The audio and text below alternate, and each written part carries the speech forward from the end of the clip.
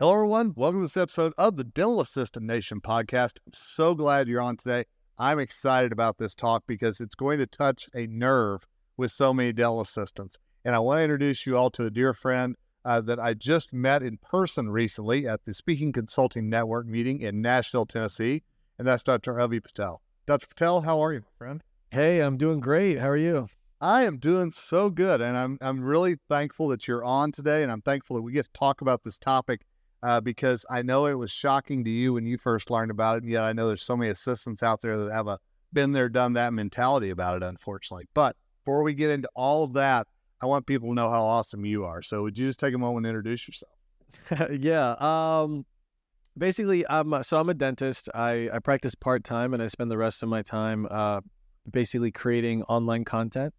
It's focused around clear aligners. I have a online clear aligner training program that I've created, and it's ideally for dentists, but in the program itself, I teach dentists how to empower their team. I provide resources for the entire team, so everywhere from your assistants, hygienists, to office managers, everything that they need to be successful with it, because I've found that with anything in dentistry, you're not going to be successful unless you have your team involved and bought in. So I learned that firsthand. And that's one of the big focal points that I have in the program itself, is educating dentists, not only about this procedure, but also how to get everybody involved and make it very clear as to what is expected for this to be successful. Here at Dental Assistant Nation, we are all about empowerment and education. So, man, you're speaking our language. And it's so great to have you on. I knew of you before I actually met you. Obviously, through Instagram, you've built quite a following there. And that's why I wanted to have you on today, because you told me a story in Nashville about an Instagram post that you made that went viral that surprised you. And I'm just wondering if you wouldn't mind sharing that story with our listeners.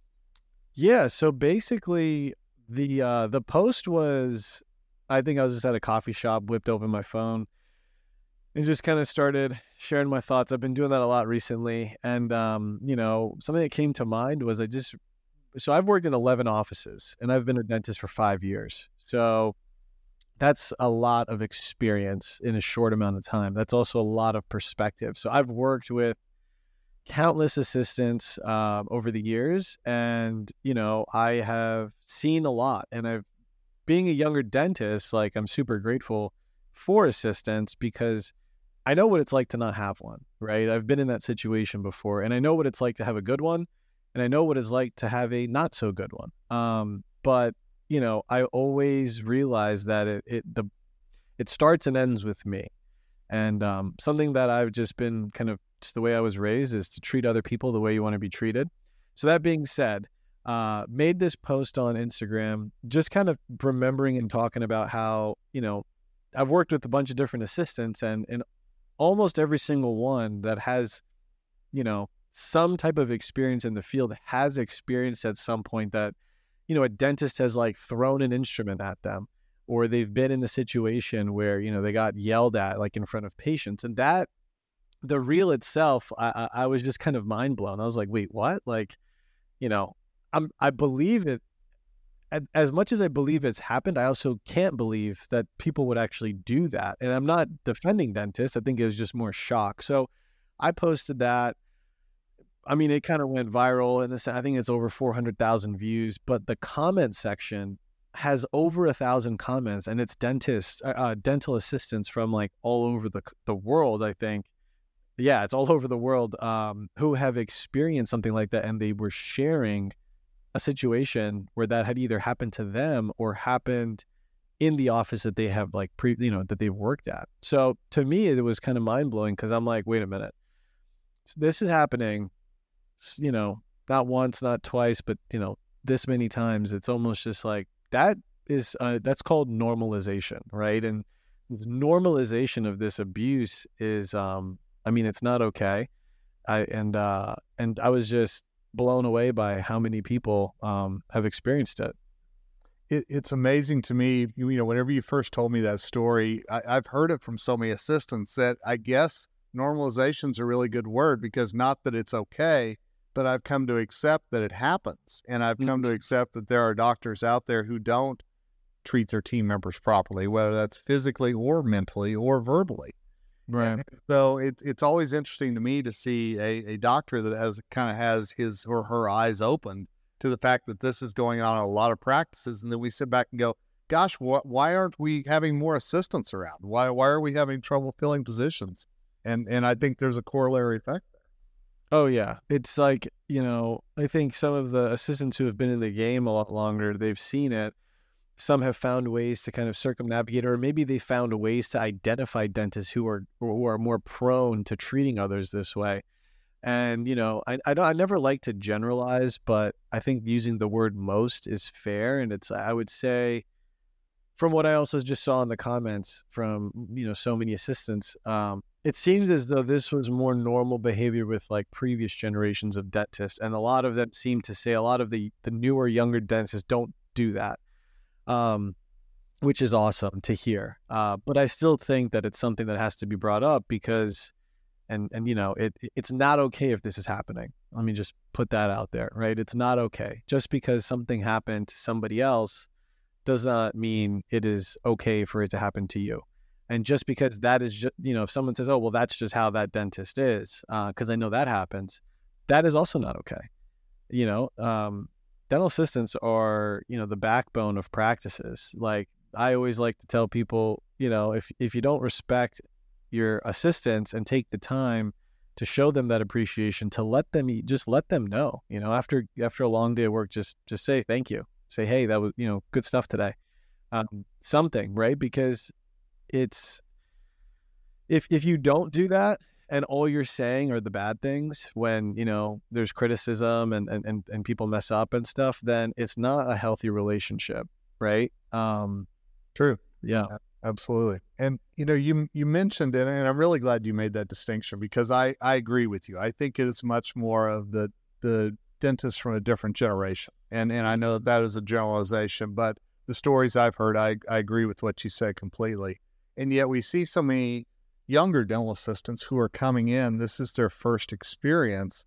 And sometimes there is that generational thing that we have to talk about a little bit whenever it's a younger person of this generation working with somebody who's been in here for a while and how those two actually mesh. And I'm curious, from your perspective, how is it working with the different generations in a practice, and where can some of this next generation find maybe some common ground in here, even though they may be different thought processes? Yeah, I feel like, so what happened to me basically when I was first coming out, it's kind of funny because I'd worked with more experienced assistants and they would say, hey, how do you like your setups? How do you like this? How do you like that? And I'm a young dentist and I'm just kind of like, I don't know. However the other doctor does it, right? Because when you're young, you're malleable. And that doesn't matter if you're a dentist, you're an assistant, hygienist, whoever. And so what I realized is early in my career, I was almost kind of being molded and trusting of the more experienced dental assistants. Now that was good and it was bad. It was good because, the ones who were great assistants and super knowledgeable, they like carried me and I was grateful for it. But then there were also situations where there were assistants who were more experienced than I was, but they didn't necessarily, they were kind of that type of assistant where it's like, they had confidence, but like the way they were doing things didn't necessarily align with the ways that I kind of wanted things done. So I actually kind of found myself in some situations where I felt weird speaking up and telling the assistant how I wanted something, or, that I didn't agree with what they were saying. So learning how to navigate that doctor-assistant relationship can be tricky. But I would say more often than not, the respect was there when I treated them with respect first. And then as opposed to trying to like assert myself, on them. But I think the way to find the balance, especially for assistants, if your question was basically like a younger assistant's working with an older doctor versus a younger doctor. Yeah. My advice would be like, if it's an older doctor, definitely like talk to the other assistants in the practice and just kind of get an understanding for what are the expectations, right? Start there. Then I would also just say, don't be afraid to talk to the dentist. Like talk to him and just ask him, hey doc, would you mind if we spent a couple minutes, either before work, during lunch, after work, just kind of going over, X procedure. That way you hear it from the dentist exactly how they like it. And most dentists can articulate how they like it, right? Some may have outsourced it and just be like, oh, talk to, the other assistant, talk to the lead or whatever. Cool. That's the way the practice works, and that's the way the practice works. But sometimes there is no system, right? So if you just ask, chances are they'll tell you. And then cool, now you have the information. So now you just got to go execute. Communication's a beautiful thing. I'm telling you. I mean, no matter your age, communication is such an important thing. And when you were in Nashville recently, and we met in person, you were part of a panel about influencers and social media and kind of this how things are going in terms of education whenever it comes to dentistry.